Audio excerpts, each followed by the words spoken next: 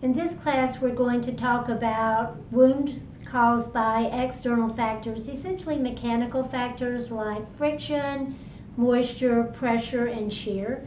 It's a lot of content, but we've broken it up into distinct parts so you'll be able to take one bite at a time. So looking at our objectives, this is for the lesson as a whole.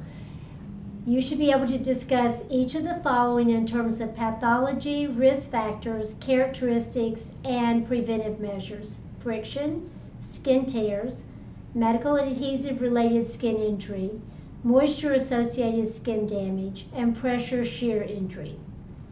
We will discuss the concept of top down versus bottom up injury. We'll talk about normal and abnormal responses of the tissue to ischemia and associated clinical indicators. We'll identify components of an agency-wide program for pressure injury prevention. We'll discuss use of a research-based risk assessment tool for identification of patients at risk for pressure injury. We will hopefully prepare you to develop an individualized pressure injury prevention program for specific patients. And we'll describe each of the following and implications for selection of an appropriate support surface for an individual patient. We'll talk about constant low pressure, pressure redistribution surfaces, alternating pressure surfaces, low air loss surfaces, air fluidized surfaces, continuous lateral rotation surfaces, and bariatric surfaces. Aren't you glad you get to take it one bite at a time? So here are the video lessons. The first one will be on friction, skin tears, and medical adhesive related skin injury. The second will be on moisture associated skin damage. The third one will be on pressure shear injuries. The fourth one will be on pressure injury prevention general concepts, and the last one will be on pressure injury prevention specifically focused on support surfaces. There are a lot of online self-study learning exercises to make sure you get the critical concepts, and optional reading includes chapters 16 through 20 in the core curriculum. Now you're probably tired, but the first bite's a pretty small one, so hang in there. We're going to talk about causes related to top-down injury, friction, skin tears, and medical adhesive related skin injury. So friction injuries, what are those? Well, it's mechanical disruption of superficial skin layers. I want you to think of it as sanding effects. So you think if you were refinishing a piece of furniture and you use sandpaper and you would be taking off the finish, the existing finish, one layer at a time. And that's essentially what happens with friction injuries. You disrupt the skin surface one layer at a time. And it occurs when people are rubbing against like a restraint, scrubbing around in the bed, sliding down, being pulled back up. It can also happen when someone is, say, drug against a surface like in a motor vehicle accident or a motorcycle accident. They come in with road rash and they've got loss of the top layer of skin. So think of it as a rubbing, dragging injury against the skin. You get mechanical removal of the skin cells one layer at a time. It's kind of a dermabrasion effect. But you also, in response to the damage to the skin, you get an inflammatory response. So many times around the wound itself, you'll see evidence of inflammation. You'll see generalized erythema. You want to realize that patients who have thin skin are much more vulnerable to any kind of surface effect, to any kind of sanding effect. Also remember that if the skin is overhydrated, macerated, it becomes much more vulnerable. When the skin is overhydrated, remember that the cell membrane is stretched because the skin cell is swollen. So the membrane is stretched, and minor trauma can cause disruption of cell membranes, loss of skin cells, loss of skin layers. This is classified as a top-down injury because it literally starts at the skin surface, then takes on the next layer of skin cells, then the next layer of skin cells, So first you lose the epidermis, then with continued injury, the damage can extend into the dermis. So clinically, what we see is very superficial skin loss. You don't have crater formation, there's no significant wound depth. It literally is an abrasion. So you've taken off the top layer of skin. Very frequently there will be irregular edges. Sometimes there's blister formation. So just what you see here on this slide. You see the abrasion, you see a blister. Probably all of you have had blisters when you wore new shoes that were too tight and it kept rubbing up and down on your heel, up and down on your heel, up and down on your heel, until finally you had a blister that then opened to reveal this very surface painful wound. And that's the next point. These wounds are very tender, they're very painful because when you take off the top layers of skin, you expose nerve endings. So many times these very surface wounds are more painful to the patient than big deep wounds because of all of the exposed nerve endings. Typically the wound bed will be pink red or pink white. If the damage is confined to the epidermis, it's going to be pink red. If it extends down into the dermis, remember there's a lot of collagen in the dermis. Collagen is white. So if it extends into the dermis, it'll be pink white. Also, I want you to look at the illustration at the bottom right-hand side of this slide. You have some patients who are exposed to chronic friction. This happens a lot in patients like who sit in recliners all the time, and so there's one area that's just exposed to rubbing over and over and over. And then you get a combination of little patchy areas of surface skin loss and overall thickening of the skin. That thickening of the skin is known as lichenification. So you can see in that slide on the bottom right, you can see the thickening of the skin, and you can also see little patchy areas of skin loss. That's chronic friction injury. The others are acute. Well, how do you prevent friction injury? Goes back to some of the things we talked about earlier in terms of general skin care. You want to make sure that we are providing gentle skin care, that we're using soft cloths, not abrasive cloths. That's particularly important when you're caring for a patient who's either very young or very old, or a patient who is very fragile with obviously fragile skin. Your malnourished patient, your patient on steroids. Particular caution is indicated when you're providing hygienic care and handling for those patients. If you have a patient who's very high risk for a friction injury, it can be helpful to put them on a low friction support surface.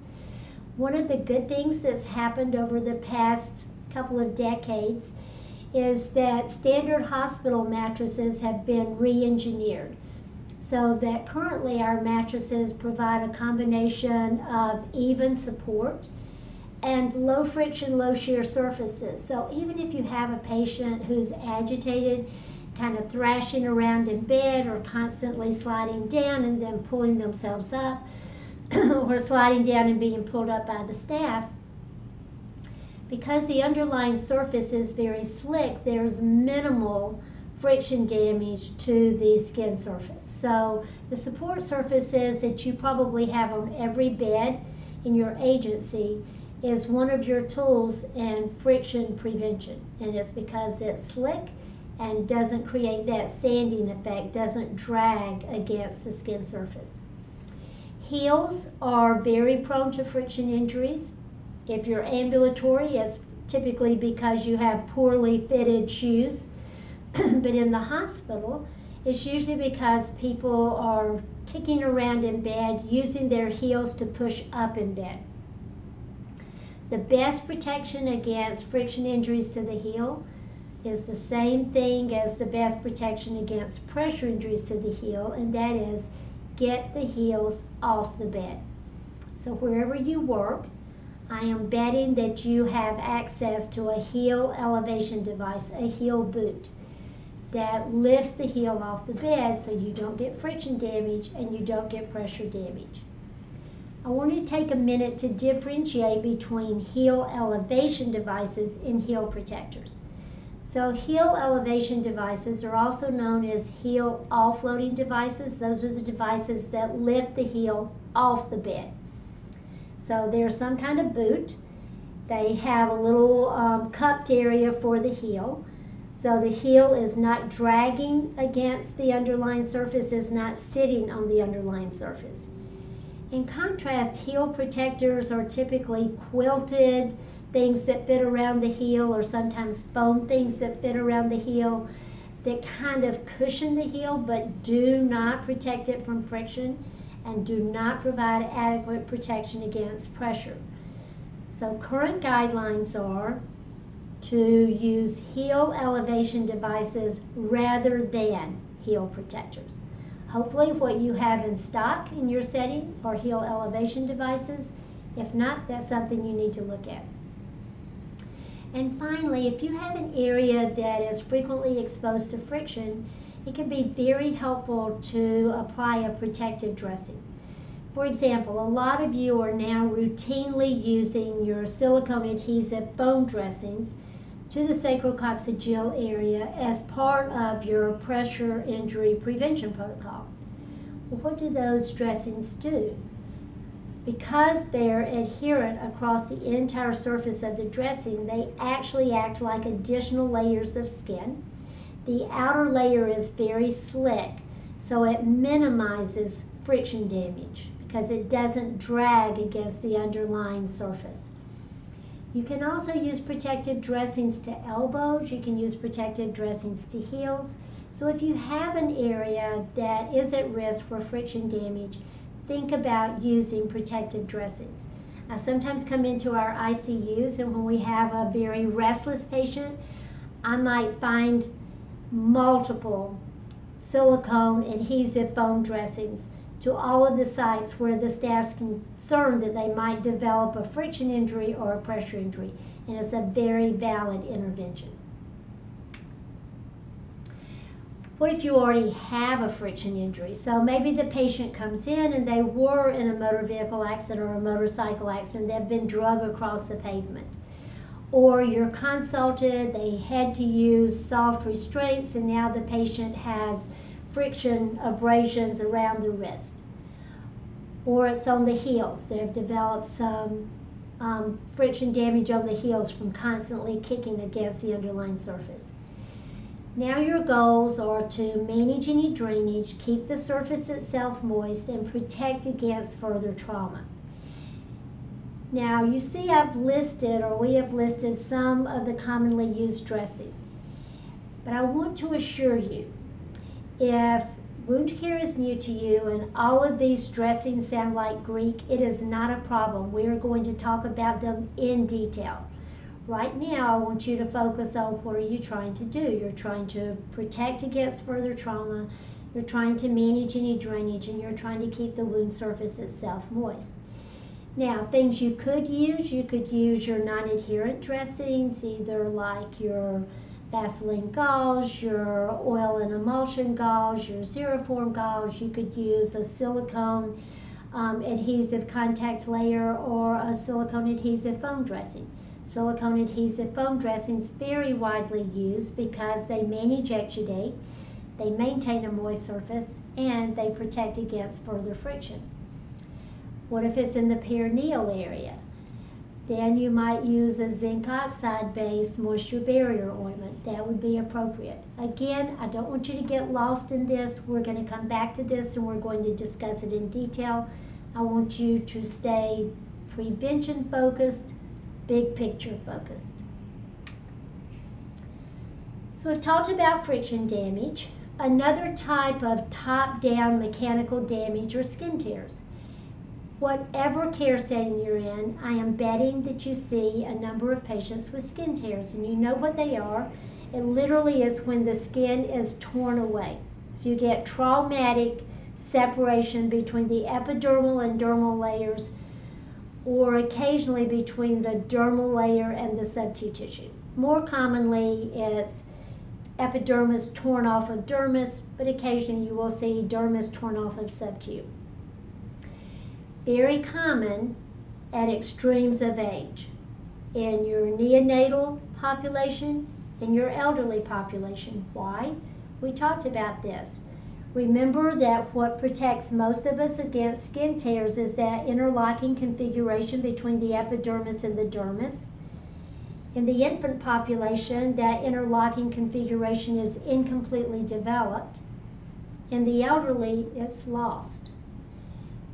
No matter whether it's incompletely developed or lost, the end result is tissue layers that move against each other with very minor trauma.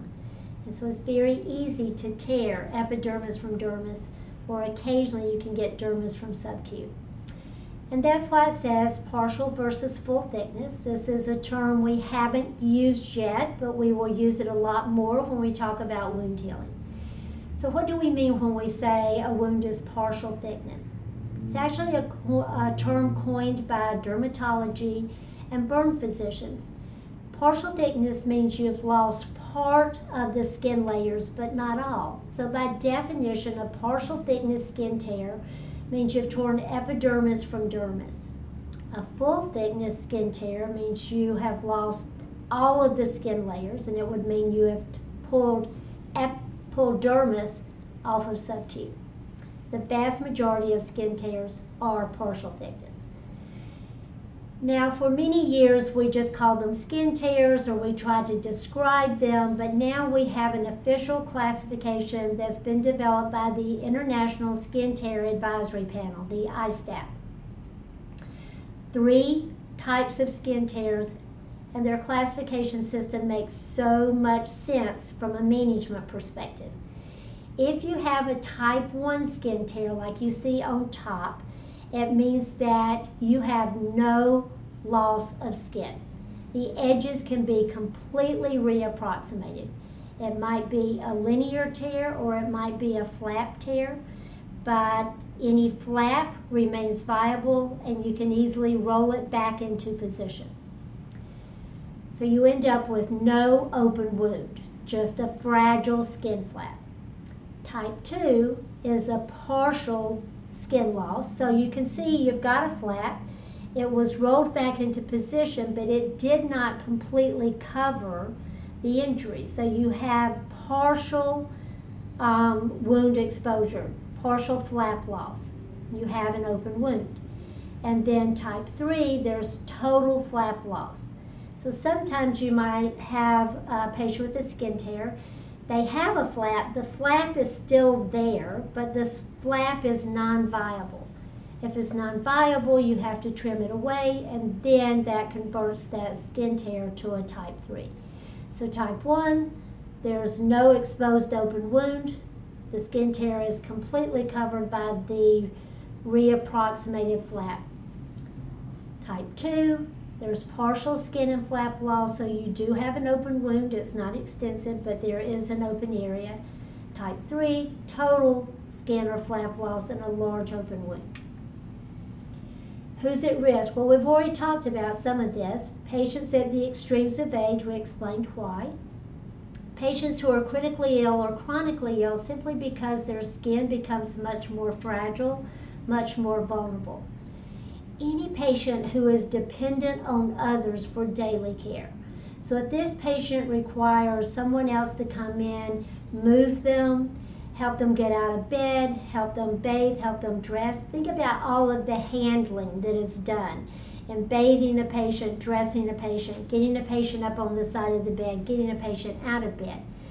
When we're handling patients, then we are at risk for causing skin tears because these are people with fragile skin.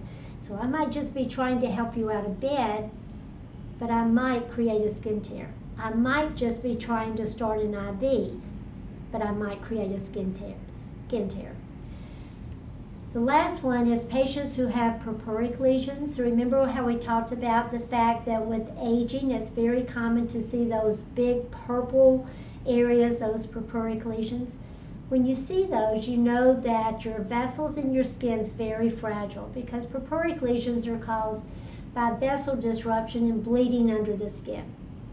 So anytime you have purpuric lesions, you have more vulnerable skin, and it's very easy to create a skin tear. So just remember your risk factors so that you're very aware when you're caring for an at-risk patient. Risk factors mean I'm more likely to get a skin tear. Causative factors is what actually does the damage. So many times it's a wheelchair injury. So many times when you have a skin tear on the lower extremity or the thigh, they'll say, I bumped my wheelchair, or my caregiver bumped my leg against the wheelchair, getting me in. Bed rails can be a huge problem, so sometimes we need to pad the bed rails, especially if someone's agitated and hitting against the bed rails. Sometimes it's staff-induced if we use inappropriate adhesive products or we take them off incorrectly. And we'll come back to that a little bit later. So how can we minimize tape damage to fragile skin, recognizing that adhesives are one of the causative factors? First of all, whenever possible, and you'll keep hearing us say this, we should be using gentle tapes. So I know sometimes when I go into the supply room and I'm looking for tape, I'm tempted to grab the first one I see, but I should be thinking which type of tape is most appropriate for this patient. And for an infant, for an elderly patient, for a critically or chronically ill patient, for a patient with obviously thin skin or purpuric lesions, whenever possible, I should be reaching for paper tape or silicone tape because they're much gentler and much easier to remove. Your fabric tapes like Medipore, Primapore can also be appropriate for people with fragile skin. But what if this is a critically important device? What if it's a critical cannula? What if it's a critical device for monitoring arterial pressures? What if I'm securing an endotracheal tube? Then you're going to have to use a more aggressive adhesive, but you should always put that aggressive adhesive against a thin hydrocolloid, something to protect the skin. You'll see respiratory therapy doing this a lot, so that when they have to fit a patient for a non-rebreathing mask or whatever, a positive pressure device, that they will put down hydrocolloid across the bridge of nose, across the cheeks, so that there's protection. We can do the same thing under tape. So a thin hydrocolloid dressing as a base if we have to use a more aggressive tape. Secondly, we're always trying to keep the skin soft and supple. So you go back to what you see on the top. If you look to the far left, that's normal skin with normal concentrations of skin lipids, especially ceramides. Look how plentiful they are. Those ceramides give that skin elasticity, make it much more supple and more able to withstand minor mechanical trauma. Look at the next one down where you have dry skin. You see there's a marked drop-off in the ceramides. Now you have skin that's more vulnerable. Look at what you see in damaged skin. So again, if we routinely provide skin care that replaces lost lipids, we help to keep the skin soft, supple, and resistant. And that has been shown in long-term care facilities to make a huge difference in the instance of skin tears. So you want to incorporate that into routine care. It's usually trauma that actually causes the skin tear, so what can we do? We want to minimize any kind of mechanical trauma. We want to be very careful when we get the patient in and out of a wheelchair. We want to pad side rails, pad any areas of the wheelchair that might be causing damage.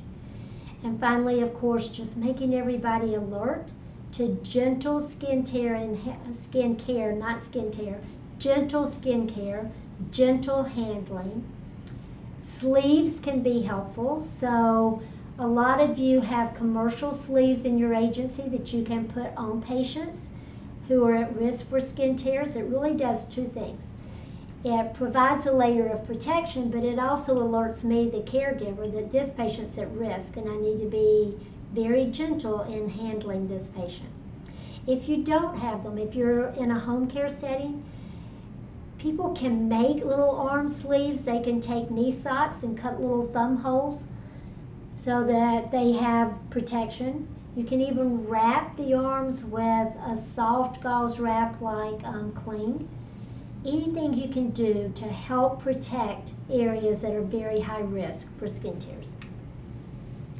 How do you manage skin tears once they occur? Because that's typically when you get consulted. You usually don't get consulted for prevention. You can help write the protocols for prevention. You get consulted for a skin tear that has occurred.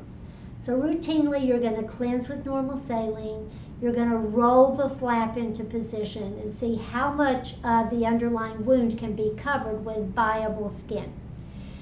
Why are we covering it with viable skin? Because that is the best dressing you can find. If you can cover the wound with skin, you cannot get a better dressing.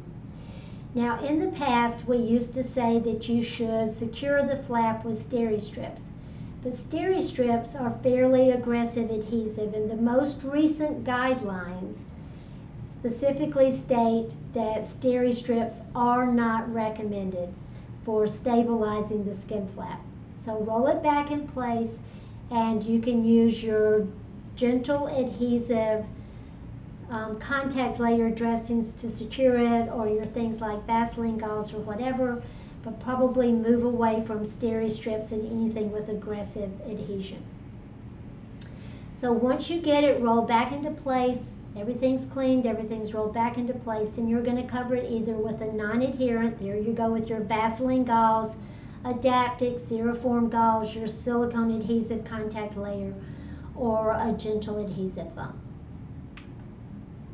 Now types 2 and 3, these are the ones with partial flap loss or total flap loss, so you have some degree of an open wound. So that means you're going to have exudate. So you're going to manage your exudate. You're going to keep the wound surface itself moist to promote healing. You're going to make sure that any dressing you remove or any dressing you use will not cause trauma with removal.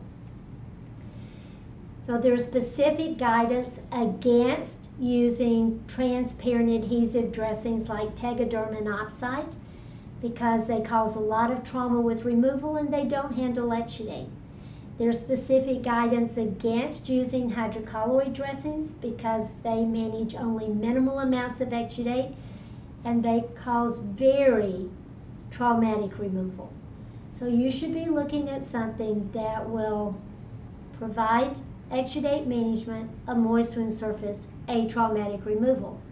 It's going to come back to the same thing. So could you use Vaseline gauze, Adaptic, Xeroform, or one of your silicone adhesive contact layers, cover it with gauze, secure with wrap gauze, and change daily or as indicated?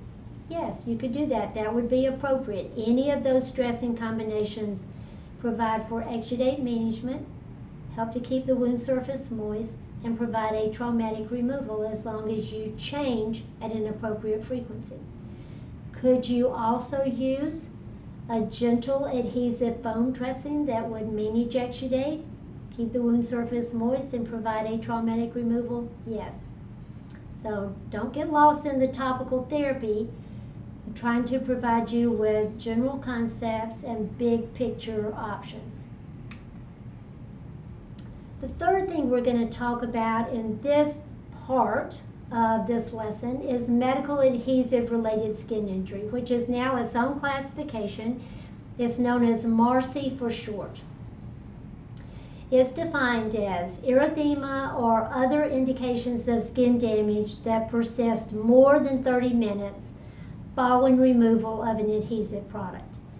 Now, the most common type of medical adhesive related skin injury is mechanical disruption of the skin, where you really peeled off the skin. So you hear this called tape stripping or a tape blister. Very commonly seen. You might also see a contact dermatitis. You might also see maceration, but our focus is primarily going to be on mechanical disruption of the skin stripping, because that's what's most commonly seen. Now look at these risk factors and see how much these risk factors remind you of the risk factors for skin tears. And remember, both of these are traumatic damage to the skin starting top down. So it's not surprising that the risk factors for MARSI and the risk factors for skin tears are very much the same. The extremes of age, very fragile skin. Intervention intense care areas like the intensive care unit, the emergency department, the operating room, simply because there are many adhesive products applied in those areas. Patients with fragile skin, so people who are malnourished, patients who have dermatologic conditions, patients on steroids, again, extremes of age. And patients who are on cytotoxic therapy like chemo or radiation. All of those patients, very, very high risk for tape damage. So MARSI is the big term, tape damage is the abbreviation. We want to prevent tape damage. We want to prevent MARSI. We want to prevent anything that can be prevented. And there's a lot we can do. We now have many options for adhesive products. So we can say to a patient, are there tapes to which you're sensitive? How many of your patients will tell you, oh, don't put that on me, I break out every time, or that pulls my skin off every time, or that kills me when you take that one off. So I have patients who tell me you can use paper tape or you can use that kind of cloth back tape that you tear off, but don't use silk tape, don't use that plastic tape, don't use that adhesive tape. So pay attention. What does your patient tell you? Which products have caused them problems in the past? When possible, use non-adhesive securement options. So if you have a patient with extremely fragile skin and you're looking to secure an IV line, can you maybe use one small transparent adhesive dressing with the antimicrobial disc and then secure the site and the tubing with wrap gauze? They do that a lot in pediatrics. They do it a lot in burn care. So could we do that more? And finally, think. We already said this. Think when you select your tape, what are the clinical requirements? If it's a non-essential device, paper or silicone tape, because they're much easier to remove. They cause much less trauma. That's what they were designed for. But if it is an essential device, think about using silk or cloth tape and protecting the skin with your hydrocolloid. I know you keep hearing the same thing. It's because it applies to more than one type of injury and it's so critically important. Now, a couple of things. Paper tape has a unique adhesive. It's an acrylic adhesive that is pressure activated. So when you put down paper tape, you need to go back and press gently over the surface of the paper tape to seal it. Secondly, you want to realize that the level of adhesion increases over time with paper tape. So when you put it on Monday morning, it might not feel all that secure. You might be wondering if it's going to last. But when you come back on Wednesday afternoon, you might be like, wow, I hope I can get this off without causing problems. So paper tape can be a very effective securement device if you apply it correctly. When we're applying tape, we should be sure that the skin is clean and dry, and it can be very helpful to put down a liquid skin barrier like Skin Prep, Sure Prep, Cavalon, any of those, because that gives you an extra layer of protection against adhesive trauma. So clean the skin, dry the skin, think about putting down a liquid skin barrier, then apply the tape without tension. So when I apply it with tension, when I put it here, stretch it and put it down, I'm going to get tape trauma because it's going to create friction all the way around the borders, or shear all the way around the borders of the tape, and I'm going to get tape blisters. So it should be applied without tension. The only time we should be applying tape with tension is if we're trying to do a pressure dressing to stop bleeding. And here's possibly the most critical element. teach everyone proper removal, which is low and slow. So that means I should not grasp the tape and pull up. I should fold it back on itself and literally roll it off the skin. So that's the low and slow removal technique. And probably everybody is also familiar with what we call the push-pull removal technique. So we peel it back, pull it slowly, and press the skin away from it so that we're not creating a lot of traction against the skin. So apply to clean, dry skin. Protect the skin first with a liquid skin barrier. Apply the tape without tension. Use low and slow removal technique, and that will prevent a lot of tape damage.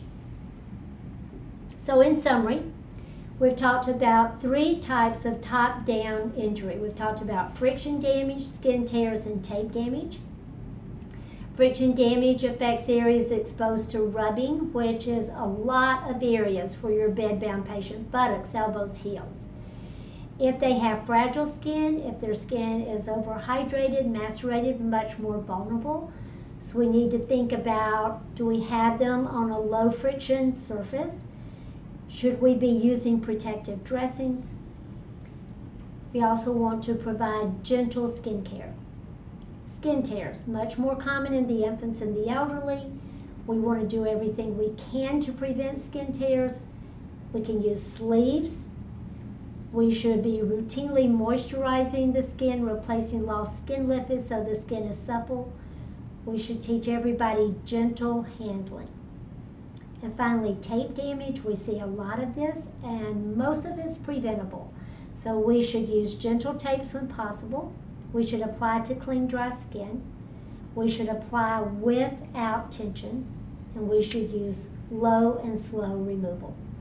Okay, that's it for this one, and the next one we'll talk about moisture-associated skin damage. Thank you.